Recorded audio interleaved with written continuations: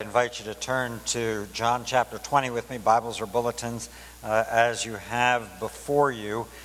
We come this morning to the end of our reflections together over the course now, actually as it's been spread out of more than a couple of years on the Gospel of John. There's, of course, after John chapter 20, an epilogue in John chapter 21, but I know that over the course of years here, I have preached on that before, and I leave it to you for your own reading and consideration. Today, in our text, we're brought once again into a room where the disciples have gathered, and it is 8 days later. 8 days later, that is from the last text that we read, 8 days after Easter. And by the way you do collective counting of days, that is counting the first Sunday and counting the next Sunday, it's the next Sunday evening. Okay, so it's the next Sunday evening. The disciples are once again gathered together. So here this morning, the inspired Word of God. It is always profitable for teaching, for reproof, for correction, for training in righteousness, that we might be equipped as the people of God for every good work. And so as I read it for us this morning, as I preach it for us this morning, may the Lord grant to us not only the gift of being able to hear this morning, to actually listen and pay attention to it, but the gift of being able to believe that which is written and authored by the Lord for us, His people. This is the Word of God. I'll start at 24 and read to the end of the chapter. Now Thomas, one of the 12, called a twin, was not with them when Jesus came. So the other disciples told him, "We have seen the Lord." But he said to them, "Unless I see his hand in his hands, the mark of the nails, and place my finger into the mark of the nails, and place my hand into his side, I will never believe." 8 days later, his disciples were inside again, and Thomas was with them. Although the doors were locked, Jesus came and stood among them and said, "Peace be with you." Then he said to Thomas, "Put your finger here and see my hands, and put out your hand and place it in my side. Do not disbelieve, but believe." Thomas answered him, "My Lord and my God." Jesus said to him, "Have you believed because you have seen me? Blessed are those who have not seen and yet have believed." Now, Jesus did many other signs in the presence of the disciples, which are not written in this book. But these are written so that you may believe that Jesus is the Christ, the Son of God, and that by believing you may have life in His name. Lord, it is unspeakable that you have given to us life in the name of your Son, our Lord. Thank you for the gifts, for your graciousness towards us, for the gift of faith, for the gift of belief in our lives. And thank you for this word. And now we pray that you would minister it to us. And we pray it in Jesus' name. Amen. How would you like to be the one who missed it? The one who missed it, who missed the first appearance of the Lord to his disciples after the resurrection. None of us likes to miss a big event. Whatever it is, whatever big event you can think of, we hate to miss it. And this first appearance of the Lord after the resurrection was a big one, but Thomas wasn't there. Thomas wasn't there, and of course we don't know why he wasn't there. You think, what are the reasons why Thomas wasn't there that first night? Was he sick? Was he late? Did he get delayed along the way somewhere? Did he get caught up in a conversation? And when he got there, they said to him, "We have seen the Lord," and he had missed it. Or is it something else? Perhaps he had been discouraged. Or maybe he considered even, we thought Jesus was the one, but with his death, maybe he's not. And maybe he had started a little bit of a separation from those. We don't know. We don't know why he missed that first appearance of our Lord. But I hope all of us can say, and I know I can say, thank God he missed it. Thank God he missed it. I would like to be able to say to him, Thomas, I'm sorry. I'm sorry that everyone else was there, and for whatever reason, you weren't on that first Easter evening. But thank God that you weren't there, because now we have this story and this event. J.C. Ryle, I think, rightly says of it, the Holy Spirit knew that we were going to need this. Whatever the orchestration was in the providence of God that kept Thomas from that first meeting, the Holy Spirit, in then recording it through the Apostle John, knew that this was going to be needed for the comfort and for the hope of all believers. Thomas was skeptical. Now, I don't know if we can go so far as to say that Thomas was a skeptic in general, but at least we can say with respect to the resurrection, he was skeptical. The men and the women that he had been with for 3 years now, they had given their testimony, and the testimony that they gave was, we have seen the Lord. He has appeared to us. And you can imagine the descriptions that existed, the descriptions that came from Mary and from the other women as well, from Peter and John, from Cleopas and the other disciple. The Gospel of Luke, of course, records that on that first day, Cleopas and the other disciple were on the road to Emmaus, and Jesus appeared to them and explained to them how and why those things had to take place. And he was revealed to them in the breaking of the bread at that moment. And then, of course, the Lord had appeared to all of them on that first evening.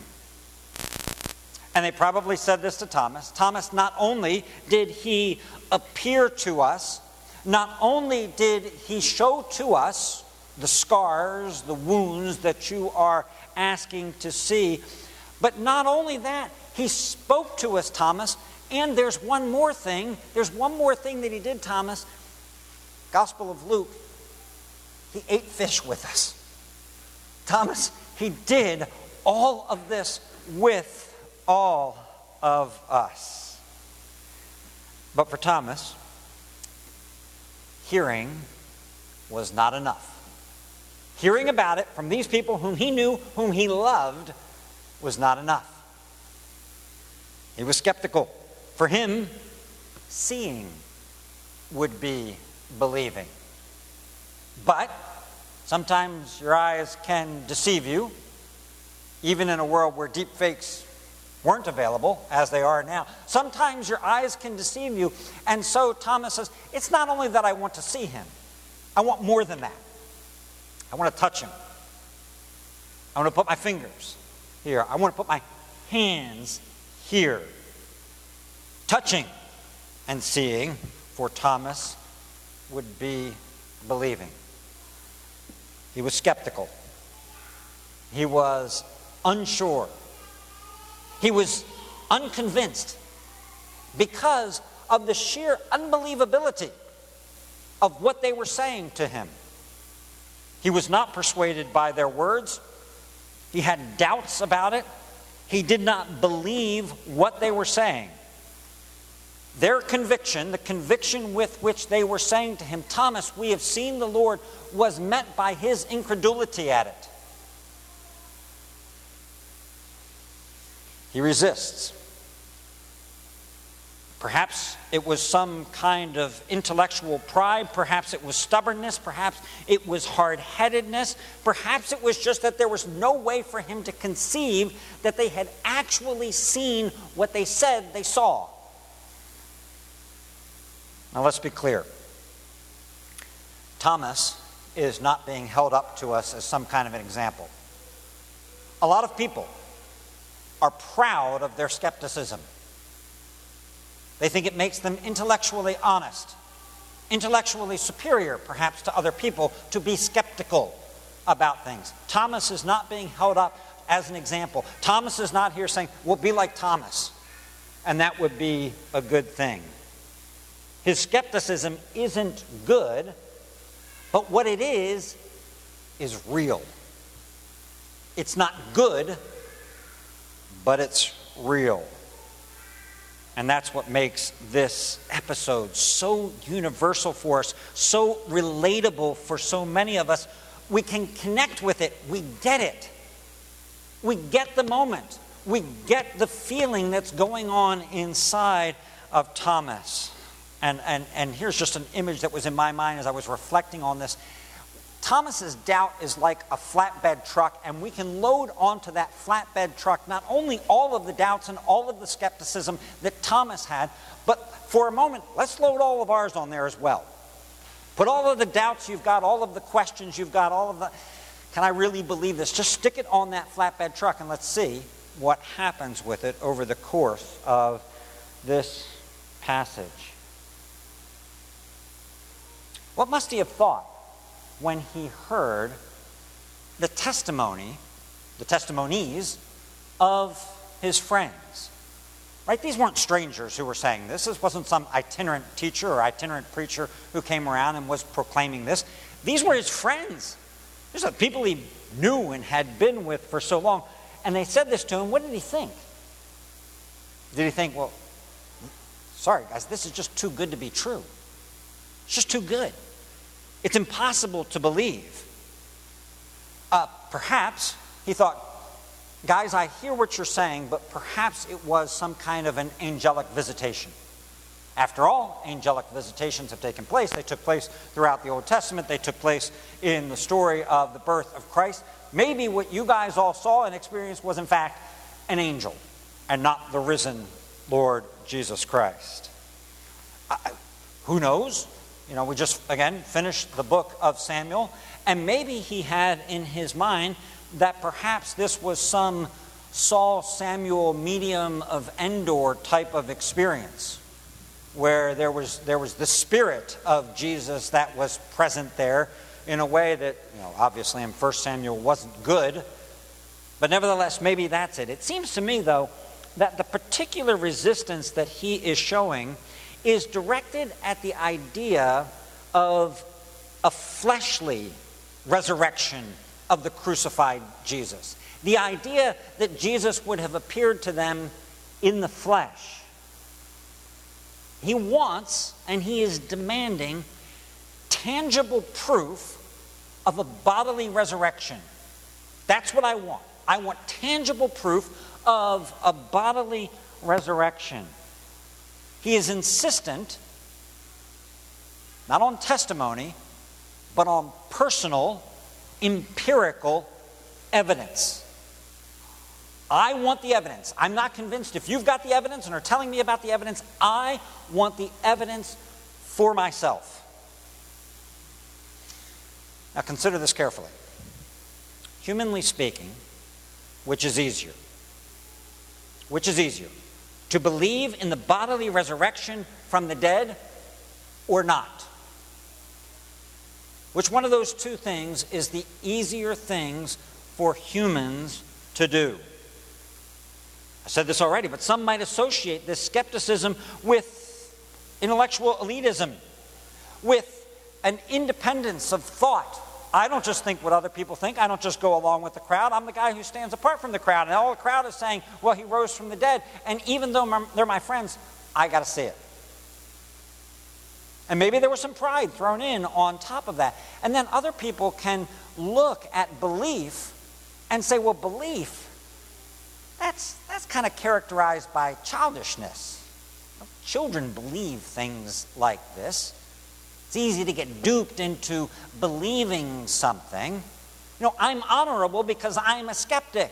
You are dishonorable because you believe in something that's almost impossible to actually believe took place.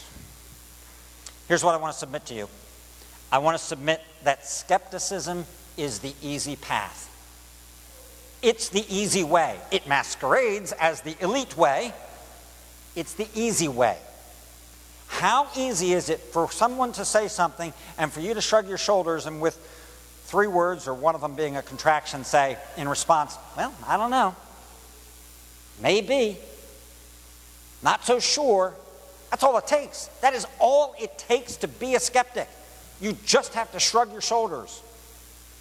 You just have to say a few words. It takes no effort to be a skeptic. Belief is hard. And, parentheses, belief is impossible, just so you realize it. Belief is hard, humanly speaking. Theologically speaking, it's actually impossible for us to do on our own. You know, you think about this night, and oftentimes we think about this night from the perspective of Thomas, and that's what I've done thus far as we've talked about it. But I also think about it from the perspective of the disciples. It must have been pretty discouraging for them over the course of the week to have been trying to explain this to their friend, their colleague, one of the 12, and have him keep rejecting it. After all, in the passage just before this, the Sunday night just before this, Jesus effectively gave them that great commission. The commission which was, as I have been sent, so I am sending you out into this world. A message of proclamation going off into the world. Receive the Holy Spirit. And they've got this message that sends them off into the world to tell the world about the resurrected Jesus, but they can't get Thomas to believe the story. When you're told, listen, you're going to change the world, and you got to go out into the world and you got to proclaim this message, it's daunting enough, right? But when a guy who has been with you the entire time, who has heard all the words of Jesus, won't believe it, it must make you kind of go, gee, I don't know. It seems like it's going to be pretty tough. Maybe even tougher than Jesus said it was going to be, because we can't even get Thomas to believe in that. What hope is there for the world? And into that swirling doubt and the skepticism, once again, our Lord appears. And I don't know if your mind works like this or not, but I can't help but wonder what must have gone on in Thomas's heart and mind at that very moment. At that very moment where Jesus appears, you go, uh-oh, this is different than I thought. Change of course, change of direction. I'd like to change my opinion. I'd like to change my plea with respect to the testimony. And Jesus speaks the words that we long to hear once again, the words that we heard on the first Sunday evening or last week for us. Peace be with you. And in so doing, peace be with you reveals himself once again to be the Savior who is kind, who is gentle, who's merciful, who is patient even to people like Thomas. J.C. Ryle again says, patient to people, patient to dull and slow believers is our Lord. And so, the Lord of all heaven and earth, the Lord of all creation, the Lord of all people, the Lord addresses the one. And his eyes settle on Thomas. Again, hard to know the layout of the room. Was he kind of hiding behind the other disciples at this point with his head down? But his eyes find Thomas, whatever the circumstance was, and kind of you can imagine, Thomas, I need to talk to you. I need to address you. Put your finger here. Put your hand here. And with those eyes of yours, Thomas, the eyes that were so skeptical about what your brothers and sisters said about me, look at me, Thomas. The offer from our Lord is directly proportioned to the demands that Thomas made. Right? The Lord of all heard that, and he responds accordingly. And then there is a rebuke and a command from our Lord as well. It is directed at doubting Thomas. But we should imagine Jesus addressing all of humanity as well with these words. Do not disbelieve,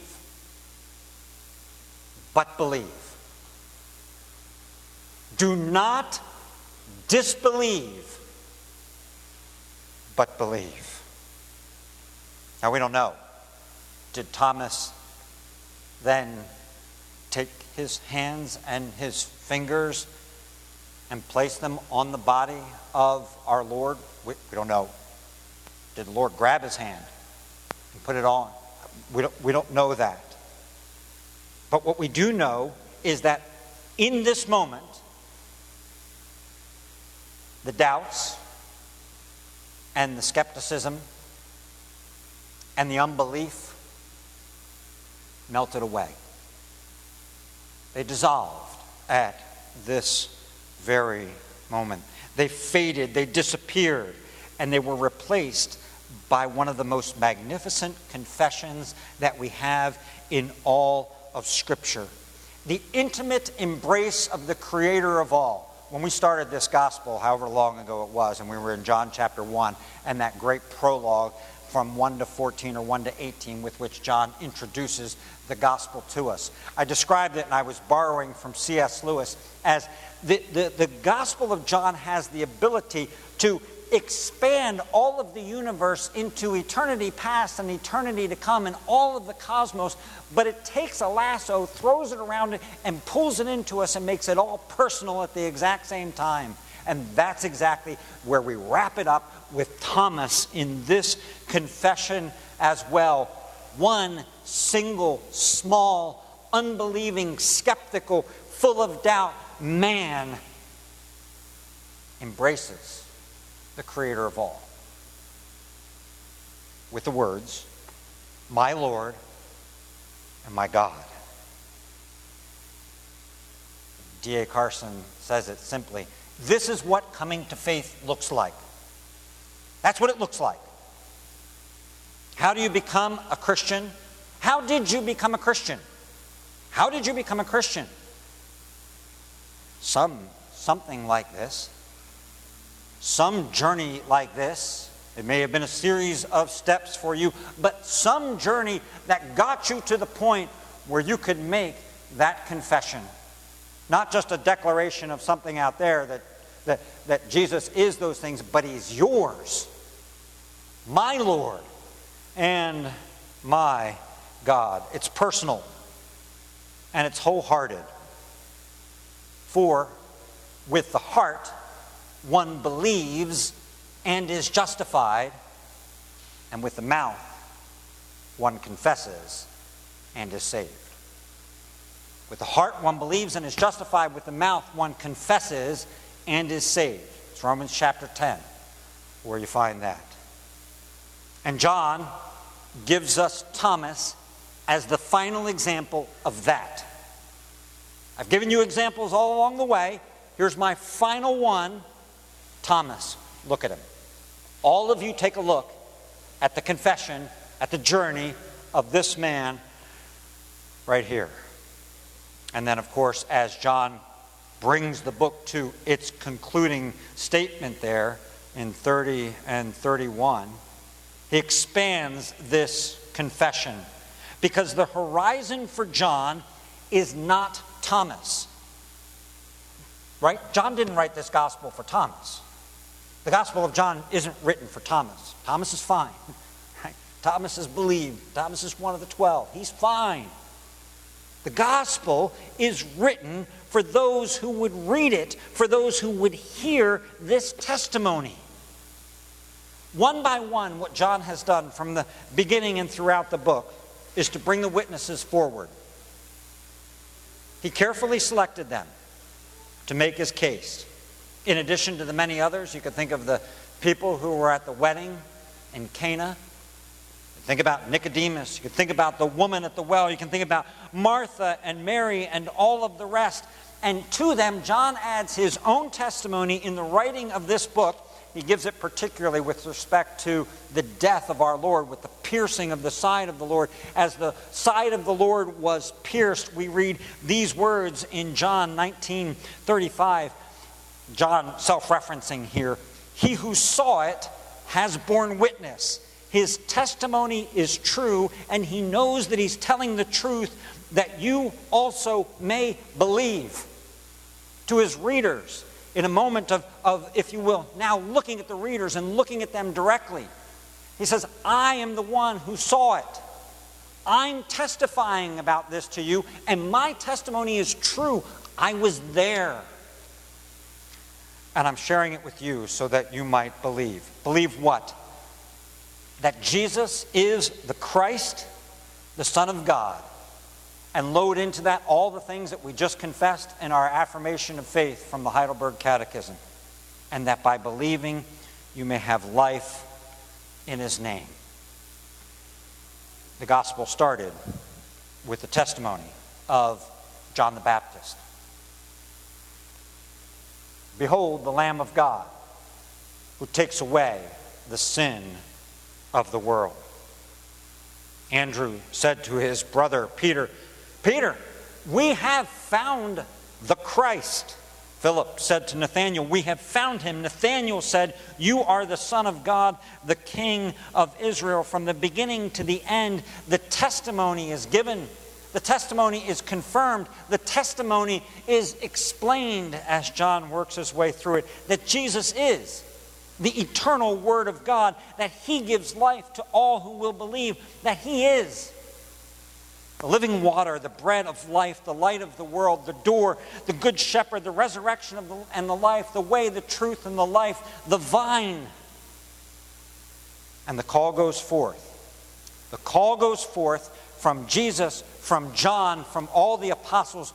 Do not disbelieve, but believe. D.A. Carson writes this. John's purpose is not academic. He writes in order that men and women may believe certain propositional truth. The truth that the Christ, the Son of God, is Jesus. The Jesus whose portrait is drawn in this gospel. But such faith is not an end in itself. It is directed toward the goal of personal, eschatological, that is to say, eternal, end-time salvation, that by believing you may have life in his name. That is still the purpose of this book today and the heart of the Christian mission. To proclaim it, to tell it, to explain it, to call on people to believe in the Lord. But of course, there's a big difference. There's a big difference between us and John and Thomas and all of the others. We're not witnesses. We're not witnesses. We didn't hear Jesus. We didn't see Jesus. We didn't touch Jesus. We weren't with Jesus.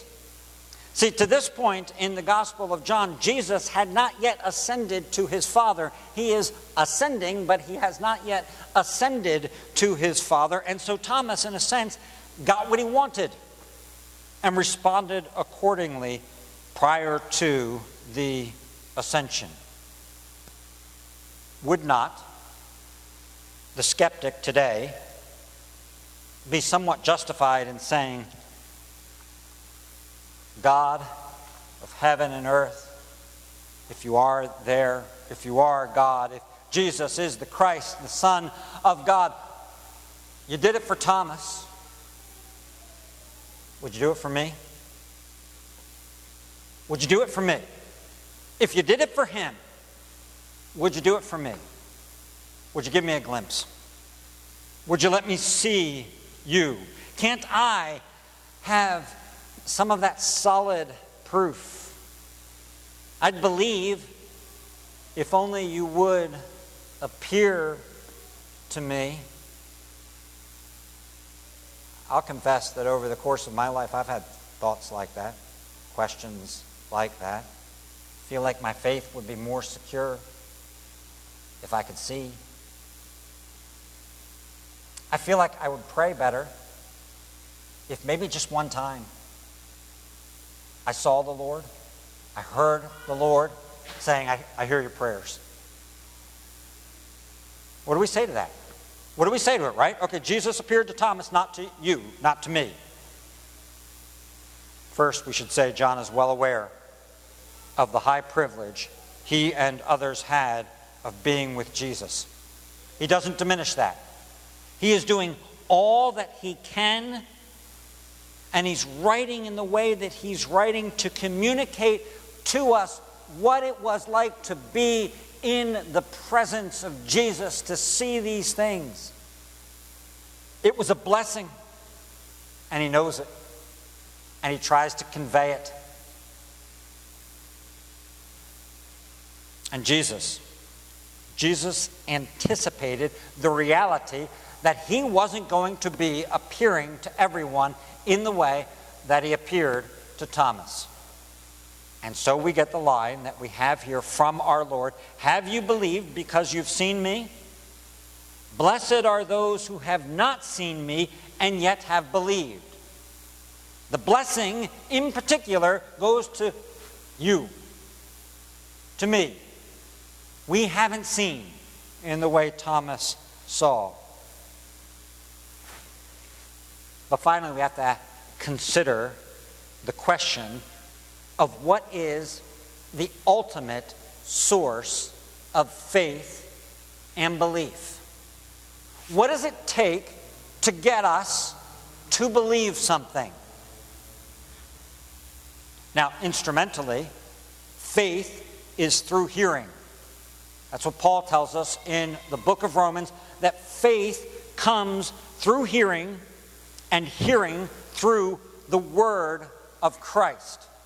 That's the instrumentality. That's what is used so that you believe. Faith comes not from seeing, faith comes from hearing, according to Scripture. But there could be something misunderstood here. The misunderstanding could be that if I just heard it well reasoned, well presented, well argued, that I would be able to believe in and of myself. And yet, that's exactly where the problem is. The reality is that no matter what was given to us in terms of touch, in terms of sight, in terms of words themselves, they would all be vain. Why? Because we think in futility. We don't think the way we should think. We think we're reasonable, but as non-believers, we don't think the way we should think. Our hearts have been darkened. And to us, in and of ourselves, in our flesh, the gospel would be foolishness. It would sound like foolishness. And so ultimately, the Bible sources belief in God himself. 1 Corinthians 12:3. No one can say Jesus is Lord except by the Holy Spirit. By the Holy Spirit. At his ascension, the Lord Jesus took his Spirit and launched the Spirit into the world with the full message of salvation accomplished by the Lord Jesus Christ, and said, get it out there. I'm making it effective unto all the world, unto all the peoples of all the world. It is the Spirit of God that makes belief possible. Belief is not lodged in us.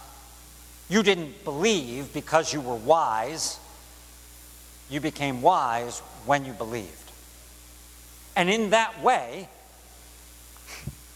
it's much safer, because belief is lodged and put in the hands of the triune God, and those are safer hands than ours to be able to hold it.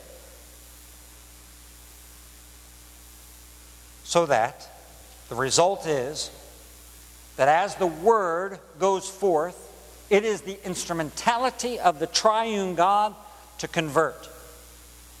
It is what God uses, but it's God who is doing exactly that and enables every single sheep in the shepherd's fold to, when they hear it, say in response, "My Lord and my God."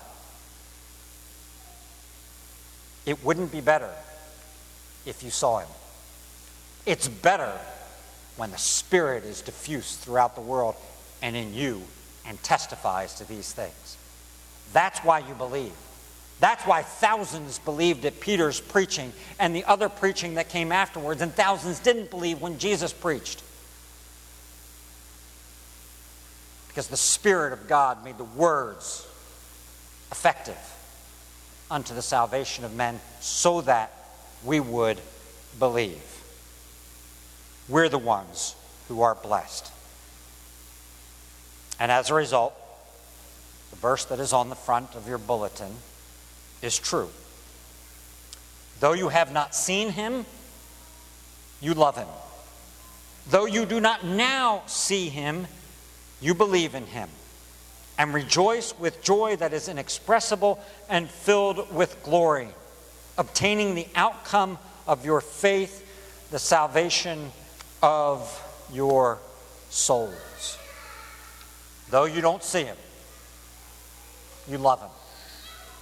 Though you don't see him now, you believe in him. That's the gift of God. Lord, we thank you for such a gift bestowed upon us, graciously given to us. Let us never take credit for it ourselves. It has been given by you. We rejoice in it. Fill us with joy. Fill us with assurance. Fill us with hope. Fill us with confidence so that we too can proclaim it into the world. Pray this in your name.